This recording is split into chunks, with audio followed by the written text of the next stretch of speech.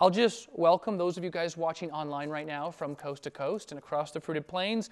My name's Joe. I'm the pastor here at Lynchburg City Church, and if God puts it on your heart to give to the church, you can do so by going to lynchburgcitychurch.com. With that, why don't we take a second and just pray? We love you, Lord, because you first loved us, and thank you that we can be here today. Thank you, Lord, that young Percival is with us here, and what a blessing that is to have him. And Lord, specifically for Percival, I pray, Lord, for his salvation, for his election, for his calling.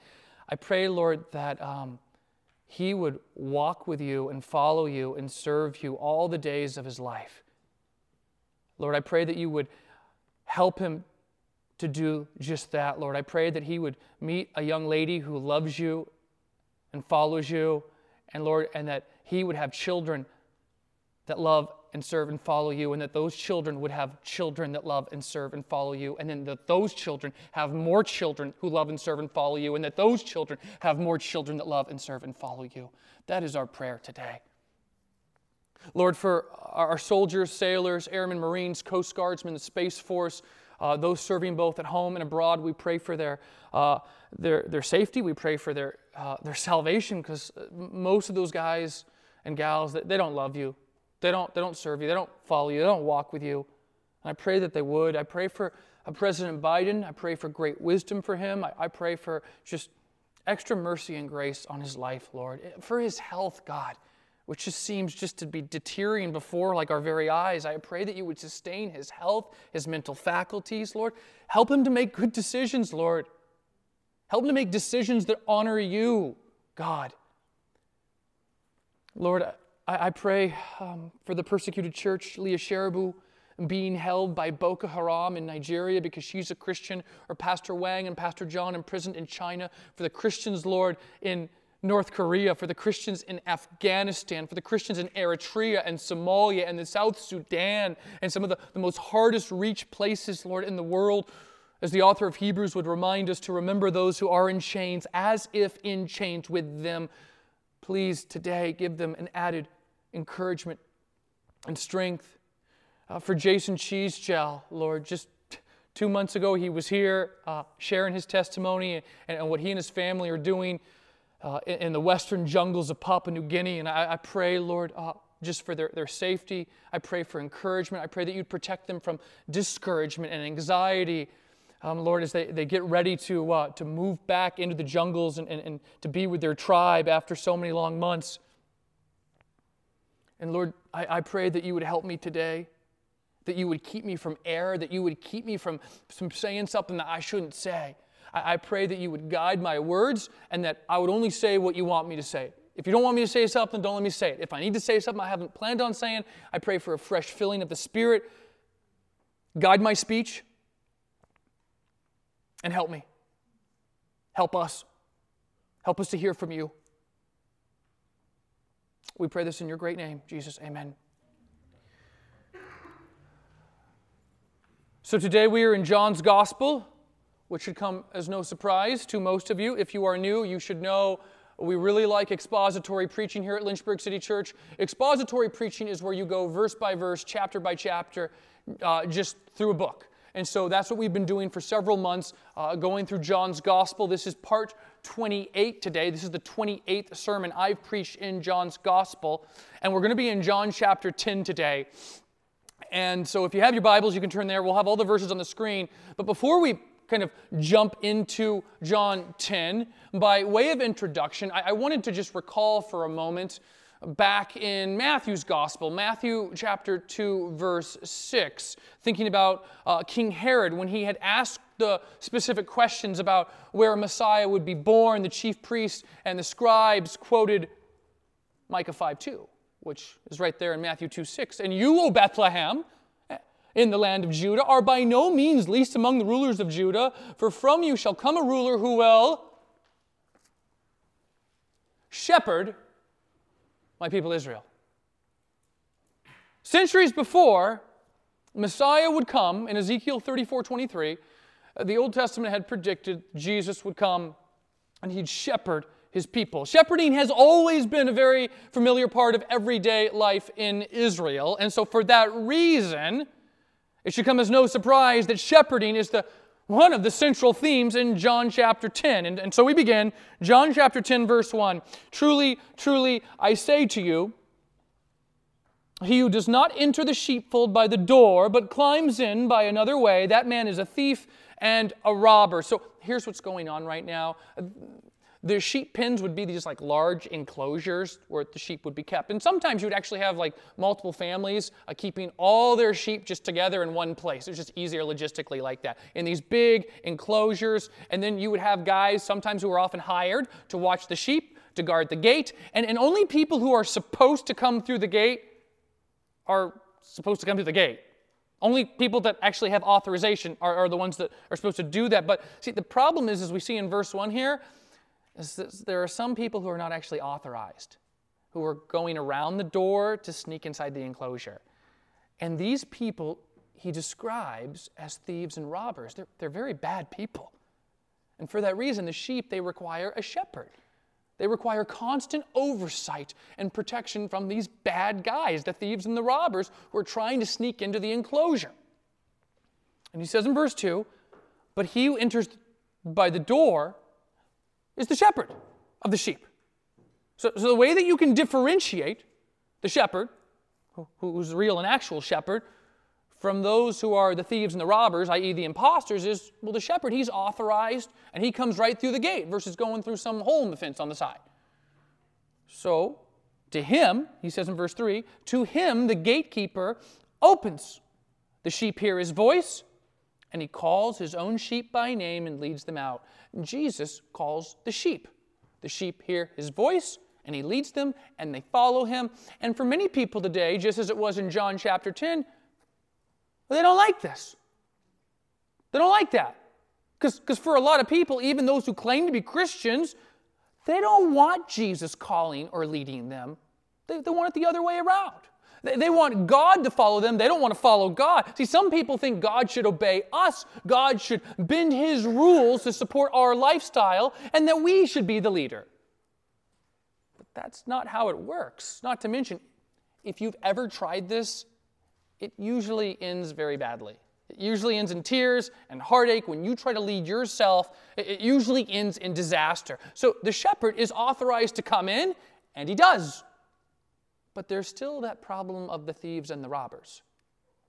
As John MacArthur points out, that the thieves and the robbers, they represent the Jewish religious leaders who, doing the work of the devil, have climbed the walls of the sheepfold to spiritually fleece and slaughter the people. This shouldn't come as a surprise to us, as the prophet Jeremiah says in multiple instances, like hundreds of years before John 10. For example, in Jeremiah 10:21, it says this, for the shepherds are stupid and do not inquire of the Lord. Therefore they have not prospered, and all their flock is scattered. Jeremiah 12:10, many shepherds have destroyed my vineyard. They have trampled down my portion. They have made my pleasant portion a desolate wilderness. And then again in Jeremiah chapter 50, verse 6, my people have been a lost sheep. Their shepherds have led them astray, turning them away on the mountains. From mountain to hill they have gone. They have forgotten their fold.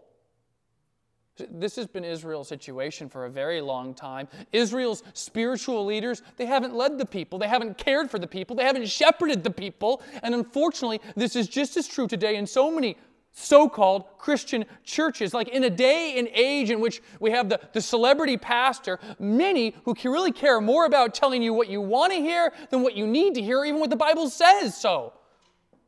And you could easily make the argument that there are a lot of modern-day thieves and robbers. But that's not the only problem that we have.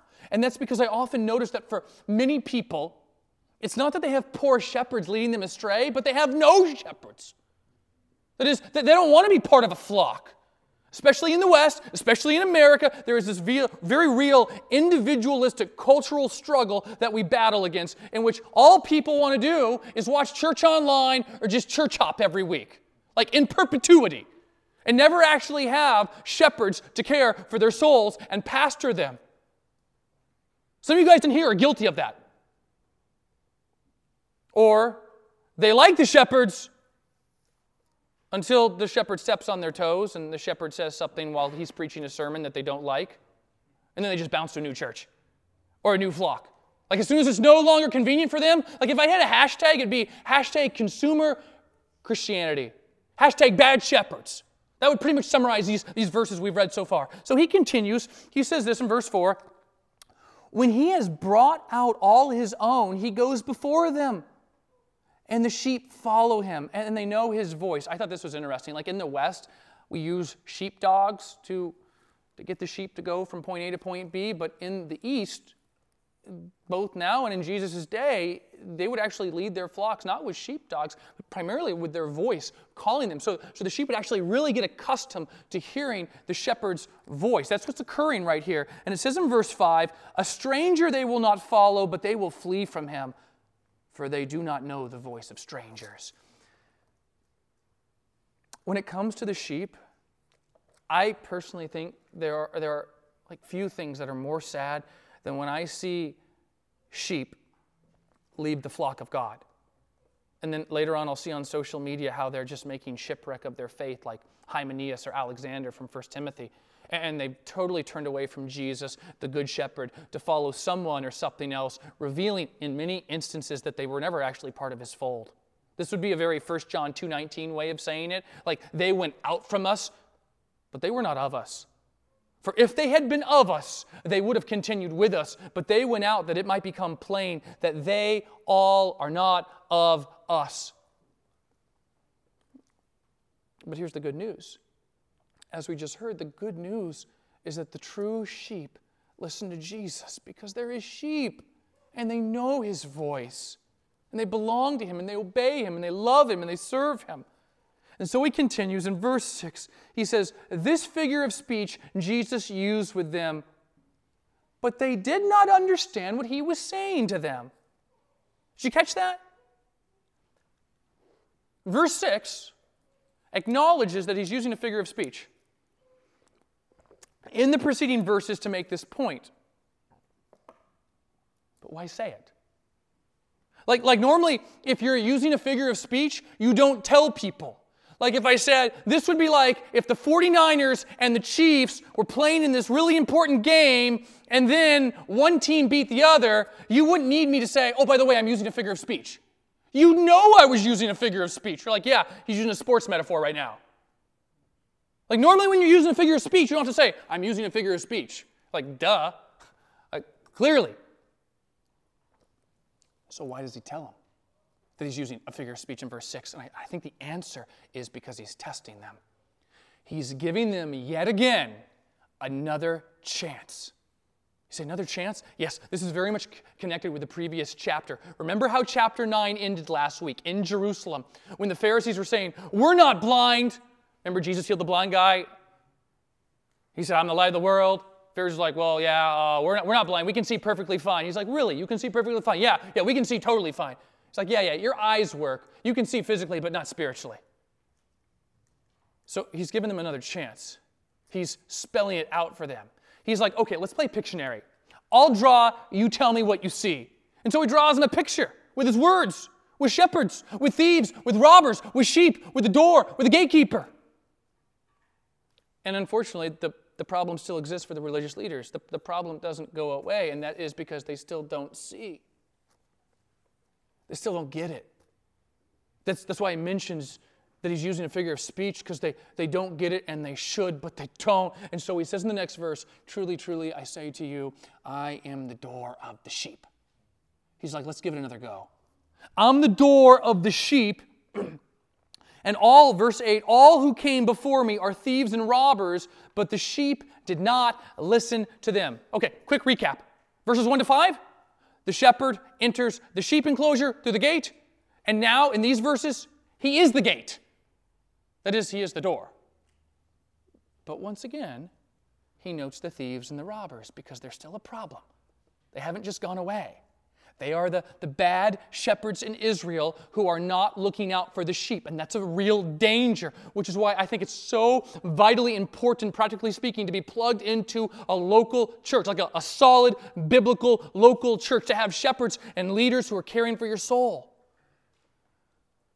And some people will make the argument, well, all I need is Jesus. I don't need the local church. Just need Jesus. After all, I go to combo or Bible classes or I watch church online. And I just want to take a second, if I can, and correct that very unbiblical line of thinking right now, because that's exactly what it is. That type of unbiblical thinking that advocates for this Lone Ranger Christian life. And it's totally antithetical to what the Bible teaches, in which we operate independently on our own, away from other sheep, away from other shepherds, and it's stupid. It's stupid and it's also really, really dangerous. Like, not to mention, I've never heard a single Christian say, I'm not plugged into a local church. I'm not using my spiritual gifts in a local church. I have no accountability in a local church. I have no discipleship through a local church. I'm not actually discipling anyone in my local church. And all the Bible verses that talk about the local church and not neglecting to meet together, like in Hebrews chapter 10, I just sort of ignore them. But don't worry, I'm really good with God. I'm doing really well spiritually. Like, I knew a guy like that 20 years ago, and his name was Joe, and he was a real idiot. And let me just give you some advice. Don't be like Joe. Don't be an idiot. Don't be the younger version of myself who would just church hop all around and never get plugged in and never would get involved with shepherds who loved and pastored and cared for my soul. And some of you guys, honestly, you need to grow up, you need to show up, you need to quit making excuses about how it doesn't work for your schedule, or how about you're just too tired. You think it's going to get any easier when you get married or you have a kid? I promise you it won't. And so he says in verse 9, I am the door. If anyone enters by me, he will be saved and will go in and out and find pasture. The point of saying this is that the sheepfold itself represents safety and protection, but the sheep aren't meant to stay there the whole time. Like, if they stayed in the sheep enclosure the whole time, they'd eventually die. They need green pasture, and they need still waters, and Jesus says, I'm going to give them that. But he doesn't stop there. He continues to verse 10, and he says this, the thief comes only to steal and kill and destroy. I came that they may have life and have it abundantly. The abundant life that Jesus promises is not about having all the stuff you could ever want. It's about having peace and joy and God in both the good and the bad times. That's what the abundant life is about. Interestingly enough, according to Hegesippus, a 2nd century writer who I'm sure I'm mispronouncing his name, James, the half-brother of Jesus, was executed by the Jewish opponents in part because of this very question from this very passage. And they asked him, what is this door? Which they probably meant that the door that Jesus was referring to. And when James gave them the answer they didn't want to hear, that Jesus is the door, that Jesus is God, he was thrown off the temple. Somehow he still managed to survive the fall, and then they stoned him to death. See, the idea here is that Jesus is the door, that Jesus is the sole means by which the sheep may enter into the safety of the fold and find green pasture and have life. And not just any life, have abundant life. That is salvation. That is escape from the wrath of God. That's what he's saying here. And I want to be super clear. There are not other doors to get to God. There are not other gates. There are not other entrances. There isn't an exception to policy because of who your parents are. There is not another option available because of how good you are. You either come through the door or not at all. You either come through Jesus or you die in your sins and you spend eternity in hell forever. This is a very proverbial way of receiving eternal life. And the problem with the world, which often spills over into the church, is that it constantly seeks to be saved by other means than the door. Like every century that looks to new political saviors who always disappoint. I mean, whether it's the Hitlers or the Stalins or the Maos or the Pol Pots. And only too late does it learn later on that they blatantly confiscate personal property. They come only to steal. with total disregard for human life. They come only to kill, and they ruin everything in their path that holds any value. They come only to destroy, in contrast to the type of Savior that Jesus is. And oh, by the way, He achieves this. He achieves this abundant life through means that run just counterintuitive to what people think. See, for many people, the freedom and the abundant life that they want, that they think they need, will be accomplished by the 2024 presidential election. And then the 2028 presidential election. And then the 2032 and the 2036, and so on and so forth. And while elections matter and are by no means insignificant, the truth is what Jesus says is only accomplished by the cross. That's it. And the problem is a lot of Christian people who love the Lord really have a hard time differentiating this. And have to just pull us back, guys. We are kingdom citizens. I'm not saying elections aren't important. I'm not saying don't vote. I'm not saying any of that, but I'm saying Jesus is the one that brings real change. That's what I'm saying. And so Jesus comes to save us, that we might have life, that we might have the abundant life. In fact, that word, the abundant life, in Greek, it means that which goes way beyond necessity. In other words, John wants all his readers to know that the abundant life, the new life that we find in Jesus, is beyond our wildest dreams. The Apostle Paul would say it like this in 1 Corinthians 2:9. But as it is written, what no eye has seen, nor ear heard, nor the heart of man imagined, what God has prepared for those who love Him. End quote. That's what the abundant life means that Christ offers us. A life that is so great that we can't even begin to imagine it. It's that good. It's that good. So, in verse 11, he says this, I am the good shepherd lays down his life for the sheep. The assumption in verse 11 that is being made here, and it's pretty clear, and that is that the sheep are in mortal danger, guys.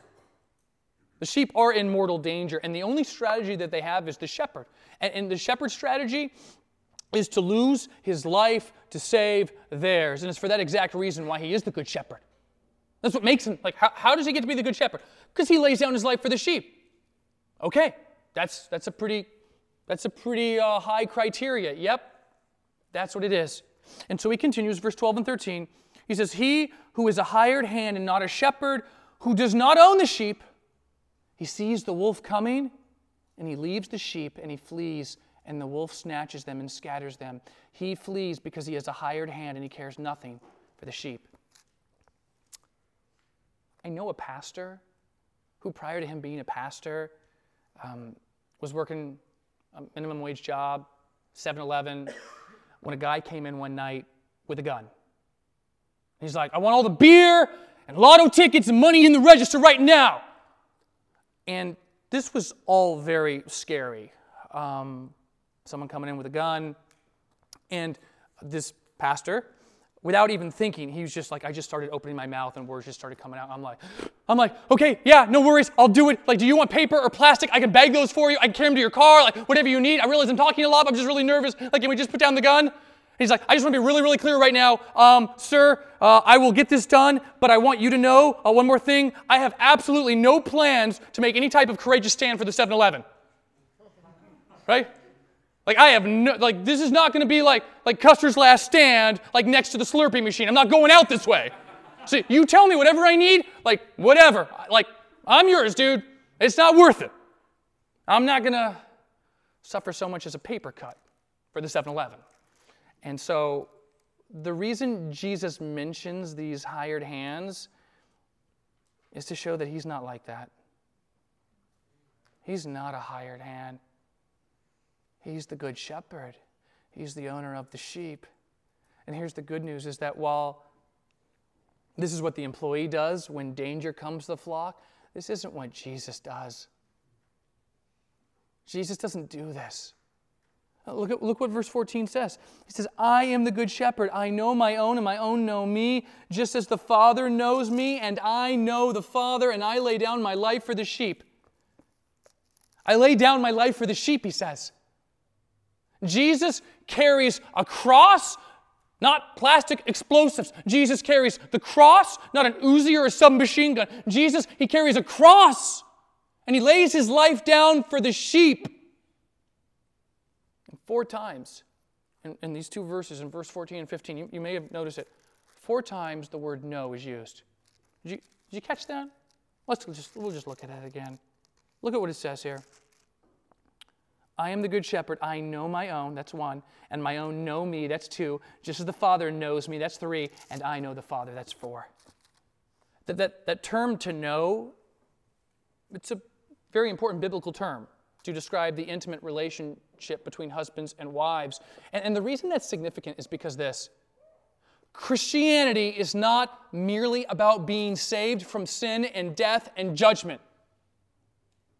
It also means you have a shepherd to take care of you, to look out for you, to protect you, to know you. He knows you. He knows you so well. He knows what's going on in your life right now that you haven't told anyone else about. Like if he didn't know you, he couldn't love you well. You can't love someone well. You can't begin to love someone well if you really don't know what's going on with them. He knows you so well.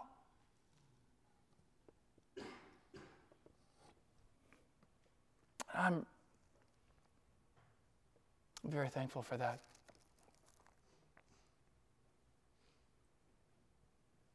He says in verse 16, and I have other sheep that are not of this fold. I must bring them also, and they will listen to my voice. So there will be one flock, one shepherd.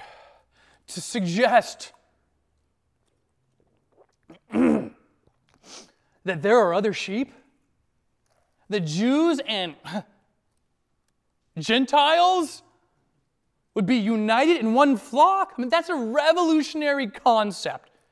The Jews despise the Gentiles, and they return the animosity.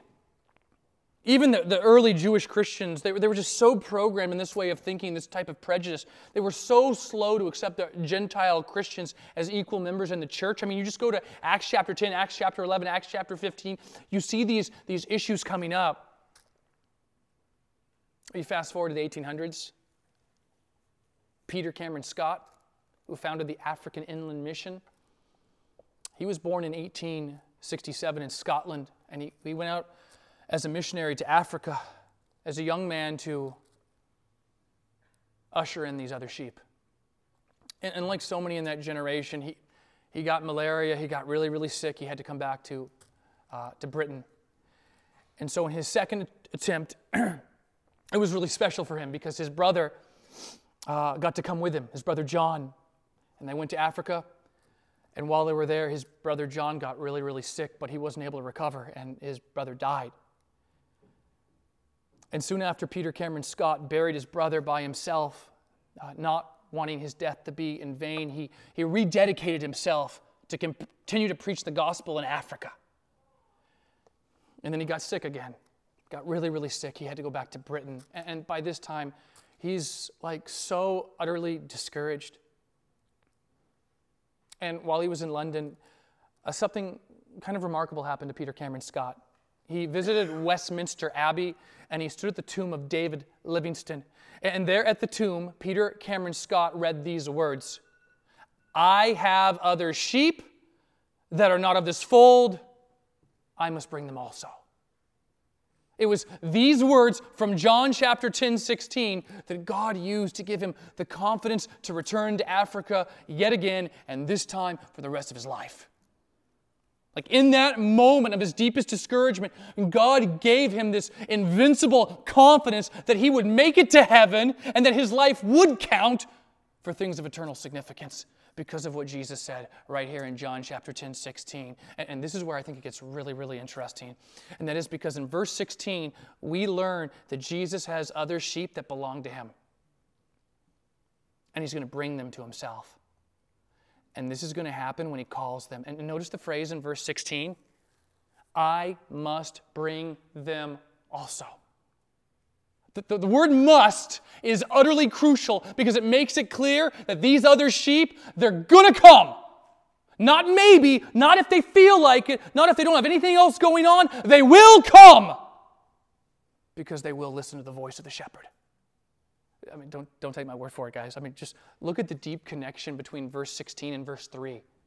In verse 3, it says, the sheep hear his voice, and he calls his own sheep by name, and he leads them out. The sheep will come. In other words, it's not possible that the Father would choose a flock for the Son and give them to the Son, and then the Son not bring them, right?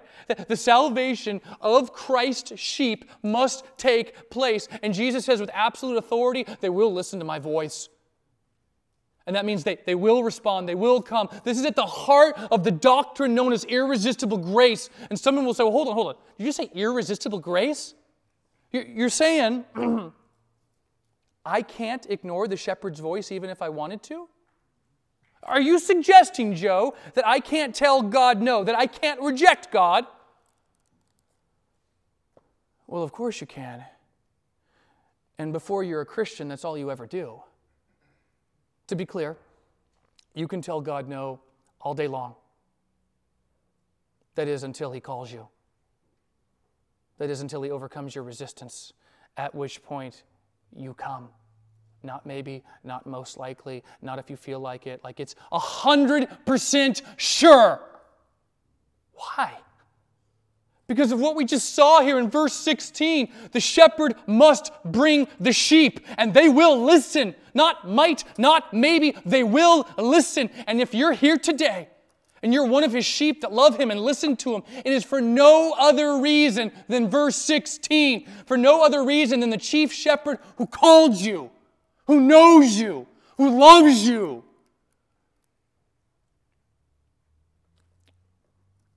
For this reason, verse 17, the Father loves me because I lay down my life that I may take it up again. No one takes it from me, but I lay it down of my own accord. I have authority to lay it down, and I have authority to take it up again. This charge I have received from my Father.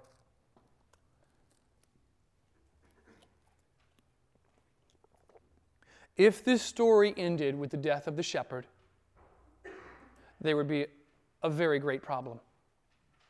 And that's because if the flock of sheep loses their shepherd because he laid down his life to save them from, say, a pack of wolves, they don't have a shepherd anymore. They're shepherdless. And even if no more wolves were ever to come, I mean, sooner or later they're going to run out of green pasture. They're going to die. The shepherd giving his life to save them, it's a noble thing. But in the end, it just delays their death. It just kicks the can down the road. In the end, the death of the shepherd will just have been in vain. That's why verses 17 and 18 are so critical to the story. The Father sent Him to die for His sheep, and the Father commanded that He not abandon His sheep, but rise from the dead, and He did. And there was a division among many of the Jews because of these words. Many of them said, He has a demon and is insane. Why listen to Him? And others said, these are not the words of one who is oppressed by a demon. Can a demon open the eyes of the blind? Jesus has just presented multiple ideas that many think are too much, that they think are insane. And if the ideas are perceived to be insane, well, then He must be insane. I mean, for starters, He says, the shepherd. He said, He's the shepherd. And then He says, I'm the door. Like, you can't be a shepherd and the door at the same time. So there's a problem right there, right? And not only that, but what about this utter nonsense about Him laying down His life for the sheep? Like, who does that? Oh, and then there's the entire part about some of the sheep they're different, but they're not of the fold. But that's preposterous to even consider that there could possibly be non-Jewish sheep. To think that there are sheep that belong to Jesus that look different or speak a different language, that's insane. To think that there could be sheep in, say, Antioch or Athens or Rome or Cairo or London or New York or Mexico City or Sao Paulo or Tokyo or Manila or Sydney or Singapore or Jakarta or Beijing or Calcutta or Kandahar or Tehran or Moscow or Lynchburg? Like, no way, Jesus. That's too much. That's insane. And so there was this division between the religious leaders and the people. There was no consensus, just as today there isn't a consensus. Some say Jesus is that or he's that. I mean, if you watch the Super Bowl commercials, some will tell you that all he did was wash people's feet and not teach hate. So where does this leave us? It leaves us with the vitally crucial question for each one of us. Are we a sheep? Are you one of Christ's sheep today? And if you're not, you need to repent of your sins and trust and believe that only what Jesus did for you on the cross was enough to satisfy the wrath of a holy God. God has ordained that there are other sheep that need to hear the gospel, and we are to take it to them. Like John Eliot from Boston in the early 1600s to go and reach the other sheep among the Algonquin. Or like David Brainerd living in New England a century later to go and reach the other sheep among the Housatonic and the Delaware. Or like William Carey in England at the end of the 18th century to go and reach the other sheep in India. Or like Jason Cheesegel in Virginia in 2017 to go and reach the other sheep in the jungles of Papua New Guinea. And so my hope is today that if you find yourself unfamiliar with the voice of the Good Shepherd, that you would listen to his voice, that you would follow him, that you would bow the knee, that you would turn to Christ and Christ alone for the only life worth having. And if by chance today you find yourself, like Peter Cameron Scott, standing at the grave of David Livingstone, wondering if it even matters, feeling the weight of discouragement on your shoulders after just burying your brother, well, then I would point you to the doctrine of irresistible grace, which is so deeply rooted in the words of Christ from John 10:16. I have other sheep that are not of this fold. I must bring them also, and they will listen to my voice. That we would go forth in Lynchburg, in Virginia, in the mid-Atlantic, and to the sheep of the earth, carrying the gospel wherever the Lord may take us, knowing that there are other sheep, and he's going to bring them. He's going to bring them. Oh, that might be our confidence today in John 10:16. And so as the team comes, I want to pray for us. Lord, we love you, and we thank you that you are the good shepherd who lays his life down for the sheep. That's the only way you can be the good shepherd. And that when you lay your life down, you also come and take it up again. I pray, Lord, that you would help us today, that you would give us the courage and the confidence. For some of us, Lord, maybe we're feeling discouraged, I don't know. Praying week after week, month after month, for different family members who are not Christians, for different friends or co-workers. Lord, I pray that our confidence in you would be kick-started today. Not because of anything I said, Lord, but because of what you said. That you have other sheep. That they're going to come, that they're going to listen. I pray, Lord, that you would give us a passion for the lost. Because people are dying and going to hell. And some of us are so busy and we're so distracted by some things that really aren't even that important when measured against eternity. Lord, thank you for calling us. Thank you for rescuing us. Thank you for saving us. We owe you everything, King Jesus. We pray this in your name. Amen.